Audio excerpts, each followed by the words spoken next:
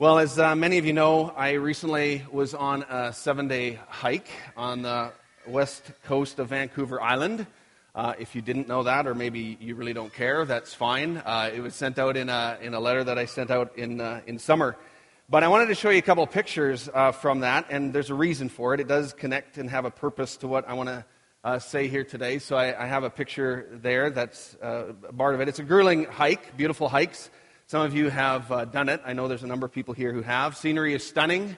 The nighttime, you get to sleep on a beach with waves and sunsets and listen to those beautiful sounds. We even saw orcas breaching off in the distance, which was quite amazing. If the weather is warm enough, you get to swim in the ocean and even in the freshwater pools, which we had the privilege of being able to do.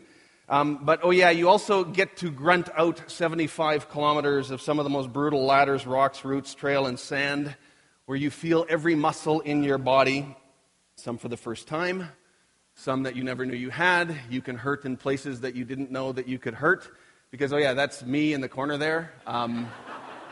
If you didn't notice that. Feeling my age, that was day 5 when you kind of hit a wall, or at least I did. I don't think the others necessarily did. But we had an interesting group. So our group started out with 6 people. It began with just 2 of my daughters, a friend of Jody's from Alaska named Kendall, my friend Milton Block, who many of you know, he was a part of this as well, and then my brother Fred, who's 10 years older than me, and he is a lawyer in Montreal. He's lived there for many decades, and so it's just great to have this group. Now, I've led a number of groups on this trip over the years, and one of the reasons I like the number 6 is because there's 6 nights on the trail. And it's kind of a nice size of group to work with and so on, but it's also an opportunity to have conversations around the campfire every night. And so one of the things that I do when I lead this is I say, okay, every night everybody gets a night, and you get to tell your story around the campfire. So each person is sort of designated in a night. And the 2 questions were simply, tell your life story, and secondly, what are you processing right now? What's current in your life? And so that's what we began to do. And then you can ask any questions that you want. And so we have a great conversation around that. But the first day, it was interesting. Our group expanded. It got bigger. We added a few, and you can sort of see there. I won't bother to try to identify who all those people are, but that's our original 6 plus 3. Because we had some interesting things that happened as others joined us. 2 of the girls that you see in there are Anne and Verena. They're German girls, 23 years old, who joined us right on the very first day. Now, if any of you know Milton Block, he has a bit of a gregarious personality. He talks to anyone. And so pretty soon he's gathering all these people into our group, and it was wonderful. About a day or 2 later, we also had a man by the name of Vincent, also about a 23-year-old or 22-year-old guy. He was from north of Quebec City, French-Canadian. All 3 of these add-ons spoke really good English, perfect English in many ways. And so we had now this ragtag team of about 9 people. First of all, some from Western Canada, a pastor, teacher, students. We had an Alaskan. We had a transplanted prairie boy who's lived in Montreal for decades. We had a northern Quebecois man, and we had 2 German girls studying to be dentists. It was quite a group. I said, we're like the Lord of the Rings troop, And it's like, who was each of these? And so one of the things in the next weeks, by sharing our pictures, we're going to identify who is who in that. And so our group became good friends very quickly. And I know that the people in our group just connected with each other so well. But here's the interesting thing about adding these 3 young adults, and this is the point of what I want to get to, is that none of them are believers. None of them were people who had any background of faith whatsoever. And so they just joined our group. They felt loved and accepted, and they just wanted to be a part of it. So we started at the campfires the first night, and we started these conversations. And you need to know that those campfires were the absolute highlight of my trip. And I think for everybody in the group, they would say the same thing. The conversations that happened, the questions, the discussions about the big questions in life. And so first night it was just Anna and Verena at the first night, and I told them, well, here's what we do. We're just going to start. We're going to start by just telling stories, and so you're welcome to join in and sit around our campfire and listen in and ask questions, but this is what we're doing. And they were game. They were really excited to do that. So Milton goes first, and he tells his life story, and he tells the God story and how his story and God's story are connected, and he's sharing that. And it was just a really, really rich beginning. Then the next night, Kendall went, and she shares some of her story, again, her life story and God's story and how they connect together. And then the next night, I go, and we do the same thing, and on. And these girls are asking question after question after question every night. They're saying, okay, you talk about a life of faith, so what do you mean by that? What is a life of faith? You talked about sin. What's sin? How is it that you pray? How do people pray? I mean, these were the kind of conversations that we had every night. Questions about God, Jesus, prayer, sin, faith, about careers, about relationships. Lots of talk about boyfriends, with families, parents. Everything that you can imagine. We had some of the most deep and meaningful and relevant conversations that I've had in a long, long time. It was interesting because even though we kind of hiked separately throughout the day, at night, nobody missed a campfire. Everybody was back there. Everybody was convening, ready to hear the next story of who was going next. They also wanted to share as well, and so we had to double up because everybody had to have a chance to share. So there was a number of nights with 2 stories. Vincent from Quebec, he said he had never been part of anything like this. And this wasn't our intent. This was no design. I was astounded at what God was doing. It was just like, okay, God, you have something more in store for us than I ever thought. And Vincent, he says, I've never been a part of anything like this, where people share and people actually listen to each other and ask these kinds of questions and have these kind of conversations. On the last night, he goes, and as part of his story, he's just upfront and honest because it's safe. He says, well, I actually don't believe in God at all. And here's my background, and that was okay, and we just had a conversation around that. And as they shared their stories, it gave us a chance to ask questions and to just have really open conversations and to just love each other. So on the last night, I asked the final question. I said to everybody in the group, okay, so what is it that you take away from the trail? What do you take away from this week? And everybody kind of went through there, and person after person talking about these campfires and the transformation that was happening there in the lives of people. And Verena from Germany, she says, here's a quote, she said, I am so encouraged that there are people like you out there. And I think what she meant by that, as we discern that and talk through that a little bit, is just Christians who have a real faith, who their faith is relevant to their lives and who talk about it freely, and also who show unconditional love. Because she said, you just accepted us for how we are and for who we are. It was a powerful, powerful time. I came away from that thinking, wow, I just had my own alpha experience for 6 days on the trail. And that was by no design of ours. It was only by God's design. Because he's the only one who could have orchestrated all of that. And it struck me, again, that there are people all around us all the time who are asking the big questions of life. There are people around us all the time longing for community, looking for a safe place to be known, a safe place to ask questions. It's the people beside you, even right now, sitting in the pews. It's the people in your workplaces, in your places of social interaction. It's many of you asking those questions. And maybe you're somebody here even today who does not understand what it means to have a life of faith with Jesus and are exploring that yourself. But we all have these kinds of big questions. Is there more to life than this? We might sense that there's something missing, or that there's maybe just something more than what we're experiencing. Questions that we all share and face at different parts of our life is things like, okay, well, who am I? Where have I come from? Where am I heading? What is the bigger purpose of life? And then I had my experience on Thursday. So Thursdays is a primary sermon prep day for me. And I spent a couple of hours this Thursday at a Starbucks, and I encountered this thing, and the story unfolded, and I actually wasn't going to tell it to you today because I thought nobody will believe me. This is just too strange. But I'll share it with you. So I'm sitting there, and I'm working at this table, and all of a sudden I hear this voice over my shoulder, and the person says, so are you a writer? I'm didn't even notice the guy. Good-looking young man standing there, and he asked me if I'm a writer. Well, I said, well, yeah, I'm a pastor writing a sermon, and that's usually a deal breaker right there. That stops the conversation. But no, he was interested, and so he's asking me questions, and we're talking about that, and sort of engaging around that. And I found out that, his background, he says his dad grew up in the Muslim faith, and his mom grew up Pentecostal. I said, now that's got to be an interesting combination. He goes, well, it's even more complex than that. We were just south of Regina is where we grew up, and we actually brought in First Nations kids into our home as well, too. And so I said, now that's got to be an interesting household. And absolutely. And so we had this conversation that was a delightful conversation. His name is Coden. Bright U of S student studying philosophy and something else I can't remember, and he wants to be a lawyer. So I told him about Alpha. I asked him, have you ever heard of Alpha? Nope, never heard of it. I invited him to come. And then he asked me this question. He says, so what do you think the purpose of life is? I thought, you're kidding me, right? I'm thinking I'm getting punked here, right? I'm looking around going, there's got to be a camera here somewhere. But no, it was a legitimate question. So we started to have this conversation because you have to understand, I just wrote that paragraph that I just said about, there's people all around us asking the big questions. I just wrote that while I was sitting there, and then this question comes to me.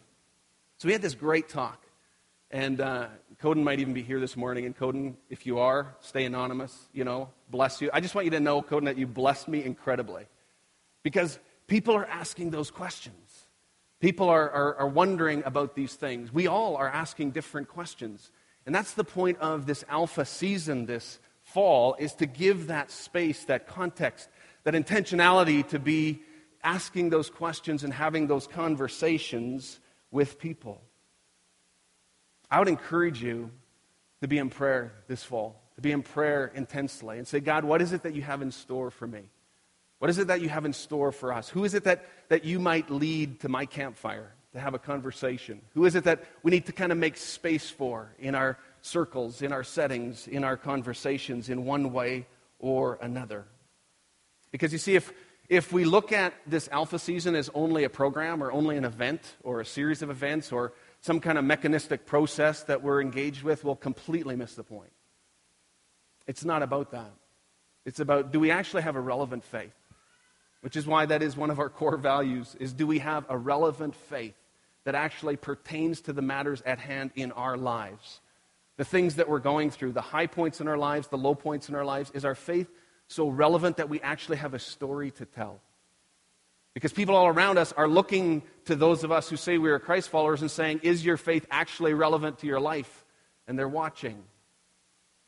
And so it's a good time for all of us to be reflecting and asking that question as well, too. How relevant is my faith today and in my life? And how is it transforming me continually and changing me and shaping the way I make decisions and shaping the way I live out my life? We have to ask those questions. Our key text today is a well-known verse from John chapter 14. It's verse 6. Because you see, the disciples, they too were asking big questions. Life questions. They were asking questions about who they were and trying to understand their place in this story that was unfolding and the things that they were experiencing. They were asking questions about Jesus and who he was. They had been with Jesus now for a number of years, and they were still trying to figure out, who is this man? Who is this person? And how do we understand what he's calling us to? And what does it mean to follow him? And so they had been asking a lot of these questions. And in fact, it was in response to a question that Thomas asked that Jesus said this most remarkable and loaded statement that is our text today. Because he had been preparing his disciples for years now, or he had been preparing them after having been with them for years. He'd been preparing for him to be leaving. And he's talking about the fact, if you read this verse we're going to look at in context, he was talking about he would return again one day. And that he would not leave them or forsake them, that he would leave his Holy Spirit with them. And though they're trying to understand this, and then Thomas, in his question in verse 5, he reveals that not only does he not know the destination that Jesus is going, but he also does not know the way to get there. Because he says, we don't know, Lord. He says, we have no idea where you're going, so how can we know the way? When Jesus was saying, I need to go away, and then I will return for you. And then Jesus says this most remarkable statement that says so much more than Thomas was even asking. And he says, I am the way, the truth, and the life. And no one comes to the Father except through me. And when you look at that one short verse and all that is contained in there, it is so loaded. I mean, these were disciples who had grown up in the Jewish faith. They had grown up with that understanding that nobody sees the face of God. In fact, John records that earlier in in the gospel in John chapter 1, verse 18. And he says, as a matter of fact, no one has seen God. And then he goes on and he's talking about Jesus.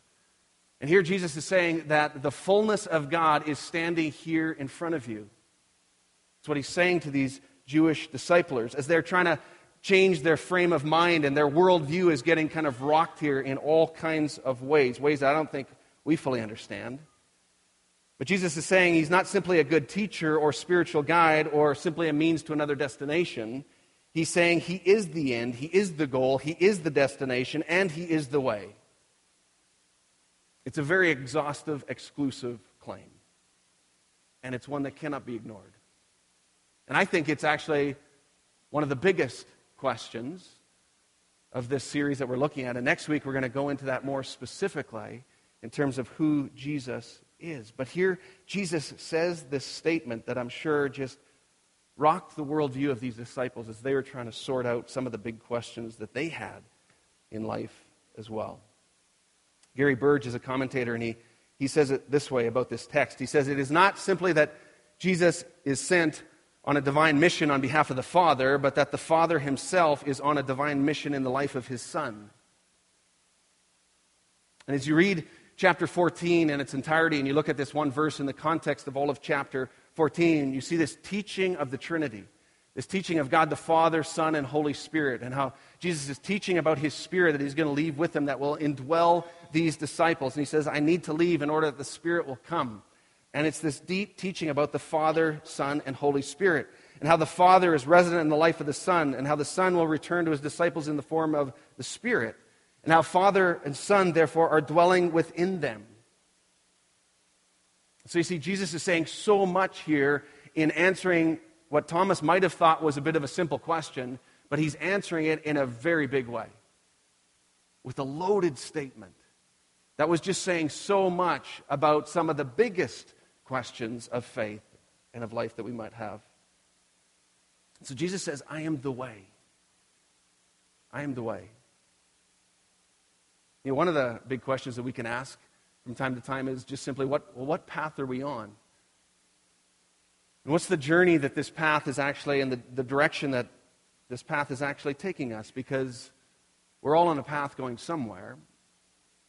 We're all following something or someone, and it's leading us somewhere. So it would be really good for us to be intentional, and sometimes we are. We're very intentional, we're very focused, and we ask those questions, okay, what is this path, and what is the destination that it's taking us to? But we also know that oftentimes we're not so intentional, and we go through life and we make these series of decisions and life choices, and maybe we don't think that they're so big at the time, and we just see them as sort of disconnected choices, but they're really not. They're really very connected steps on a very particular path that are going in a very specific direction. And they're leading us somewhere. So it's good for us to ask that question about what path are we on and where is it taking us?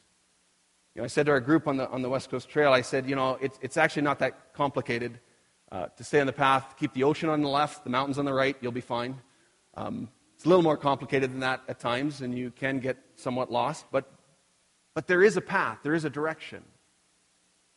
Andy Stanley, he wrote a great book called The Principle of the Path. And he says in there that oftentimes we look for solutions, but what we really need is a new direction. Because direction, not good intentions, is what determines our destination. So we have to ask the question, what is it? What is the direction that we are facing? What is the direction that we are going? What is it that we are walking towards, either intentionally or unintentionally? What are the series of decisions and life choices that we are making that are leading us along a very specific path, that are taking us to an end goal that hopefully we understand and intentionally are going towards? Or is it something that we are just going towards unintentionally and not truly aware of the actual destination? Because decisions lead us somewhere. Whether they're financial decisions that we make in an incremental way, whether they're relationship decisions that we make that, again, seem like this incremental, disconnected thing, but they lead us somewhere. It's the daily decisions that we make, and so we need to ask ourselves from time to time, what is the path that we are on? What is the way that we are going? So Jesus' invitation here in this short, concise verse is that we are to recognize that he is both the way and the destination. And that daily choices that we might make either lead us to Him and the way that He's created us to live, or they lead us somewhere very different. C.S. Lewis said it this way in one quote. He says, "I believe in Christianity as I believe that the sun has risen, not only because I can see it, but by it I see everything else." In other words, he's saying that Jesus is the light that illuminates our lives, that helps us to see everything else so much more clearly. The psalmist says it this way. It says, "The word of God is a lamp for our feet, and it lights our path." And so what path are we on? Jesus also said, "I am the truth." Now you might say, as many people do, well, that's great. Good for you. If this relationship with Jesus helps you find meaning and purpose, that's great for you, but it's not for me. Now, logically, that can't be the case. Because if it's true for everyone. And if it's not true, then it's really not great news for me. So it really matters whether it's true. Which is one of the things that I encourage you and all of us to again explore throughout this fall series. Is this a true story? Is this in fact true? Because it matters. Paul, he said a similar thing in 1 Corinthians chapter 15 when he was teaching about the resurrection and the centrality of this event, of not only Jesus Christ dying on the cross for our sins, but the fact and the reality of Jesus being raised from the dead. And in his teaching about the resurrection and the importance of its truthfulness, Paul says this, "And if Christ has not been raised, then all our preaching is useless, and your faith is also useless." Pretty strong words that Paul says. C.S. Lewis again put it like this in regards to Christianity as a whole, but also clearly reflected in this statement that Jesus made in our primary text in John 14:6. C.S. Lewis says, "Christianity is a statement which, if it's false, is of no importance. And if it's true, it's of infinite importance. The one thing that it can't be is moderately important." And so he's saying that the truthfulness of it is extremely important for us to wrestle with and to understand and to explore and to embrace and to believe. And then Jesus said, "I am the life." You know, we look for true life in all kinds of places. We know that. We see that happening in the lives of people around us. We've experienced that in our own lives. We look for things where we can place our trust and our hope and our foundation. We try to build our foundation on these things, and we think, okay, that's what's going to give me life. That's what's going to kind of hold up all of the hopes and dreams of my life in some way. We don't always intentionally do that, but subtly we do. And oftentimes that's one of those pathways that we actually don't recognize until we finally stop and look up and go, okay, how did I get here? But these small life choices and these small decisions have been actually just steps of leading us to actually trusting in things that were never intended to be the foundation of our lives. Bernard Levin is a great columnist of the last century in the UK, and he said this in an article from the context of that country. And he said, "Countries like ours are full of people who have all the material comforts they desire, together with such non-material blessings as a happy family, and yet lead lives of desperation, understanding nothing but the fact that there is a hole inside of them. And however much food and drink they pour into it, however many motor cars and television sets they stuff it with, however many well-balanced children and loyal friends they parade around the edges of it, it aches." You know, King Solomon also explored these different places of finding true life. In the book of Ecclesiastes, it talks about how he first explored wisdom. Wisdom's a good thing. Let's explore wisdom. And he pursued that and explored wisdom in all that it offered. And he comes to the end of it and he says, no, you know what? This is foolishness. It's actually very fleeting and it comes up empty. Then he explored pleasure. He says, let's look at pleasure and all the so-called good things of life, what you might call wine, women, and song. And he explored that and pursued that right to the end. And at the end, he too found that that was rather empty. He calls it fleeting, meaningless, like a chasing after the wind. And then he said, well, let's explore wealth and look at homes and look at orchards and livestock and gold and silver and all of these things that we can amass and that we can collect together and that we can have as part of our life and the good things of life. This is what will give life. Same result. And in fact, led to that line that has been borrowed and made famous by the band U2, where he says, "I still haven't found what I'm looking for." So he concludes that these are actually gifts that God has given us to enjoy. These are things that are blessings that God has given us to enjoy, but they were never intended to be the foundation of our lives. And he concludes that the foundation of our lives is to be the pursuit of God and who God is, and only God. A number of years ago, in Maclean's magazine, I read this article, and there was this quote by a pollster named Alan Gregg. And it was I believe it was in 2005. And Alan Gregg, to my knowledge, is not a believer. I don't know, but he does research within Canada, and he studies different trends and so on. And in his study, he found this trend that he articulated this way. He said, "I would say that the major trend today is different than anything I've seen in the past. It's something that I refer to as joyless prosperity. It describes a population that recognizes its healthy financial situation but feels little optimism and joy about life." And he was talking about Canada. He was talking about this country. He was talking about the fact that we live in an era that we have, in many ways, more wealth than we've ever had before, and yet there's this joyless prosperity that is pervasive amongst our people because we don't fully understand what gives purpose and meaning to our life. I want to just ask you this question. What are the big questions of life for you? What about those that are around you? What are the big questions of life of those that you live close by, your neighbors, your coworkers, your fellow students in the classrooms that you're a part of? Oftentimes, it's just opening up a safe place for conversation that you can get to those questions really quickly. I would also encourage each one of us to be asking, okay, so what are the big questions of life for me today? That's what we want to explore this fall, is to provide those safe contexts, those places for open conversations, those places where we're intentional to reflect on what is the relevance of my faith to my life. Does it actually pertain to all the matters at hand that I'm facing with today? Because you see, Jesus said in this text, here's what he was saying. Jesus does not merely point the way, he is the way. Jesus does not just teach us the truth, he is the truth. He does not just represent one avenue to life, he is the life. In other words, the human quest for God ends in Jesus Christ. Let's pray together. Heavenly Father, thank you so much for your love for us.